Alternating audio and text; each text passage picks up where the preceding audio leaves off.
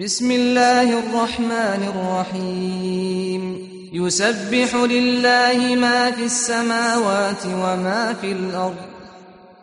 له الملك وله الحمد وهو على كل شيء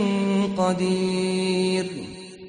هو الذي خلقكم فمنكم كافر ومنكم مؤمن والله بما تعملون بصير خلق السماوات والأرض بالحق وصوركم فأحسن صوركم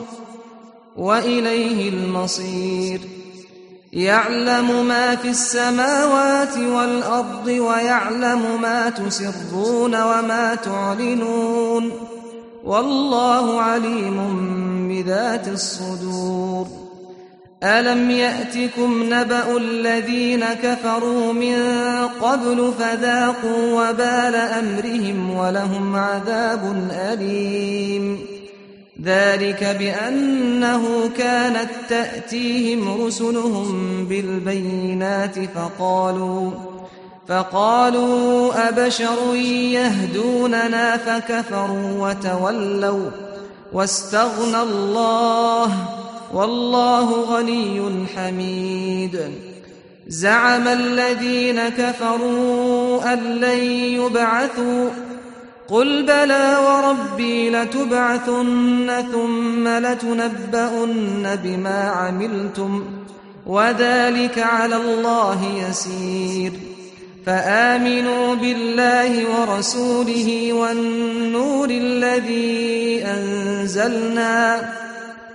والله بما تعملون خبير يوم يجمعكم ليوم الجمع ذلك يوم التغابن ومن يؤمن بالله ويعمل صالحا يكفر عنه سيئاته ويدخله جنات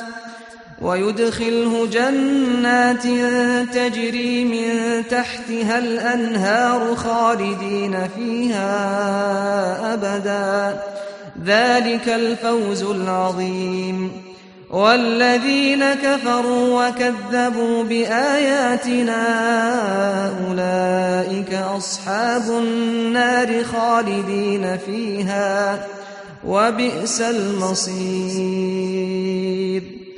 ما أصاب من مصيبة إلا بإذن الله ومن يؤمن بالله يهد قلبه والله بكل شيء عليم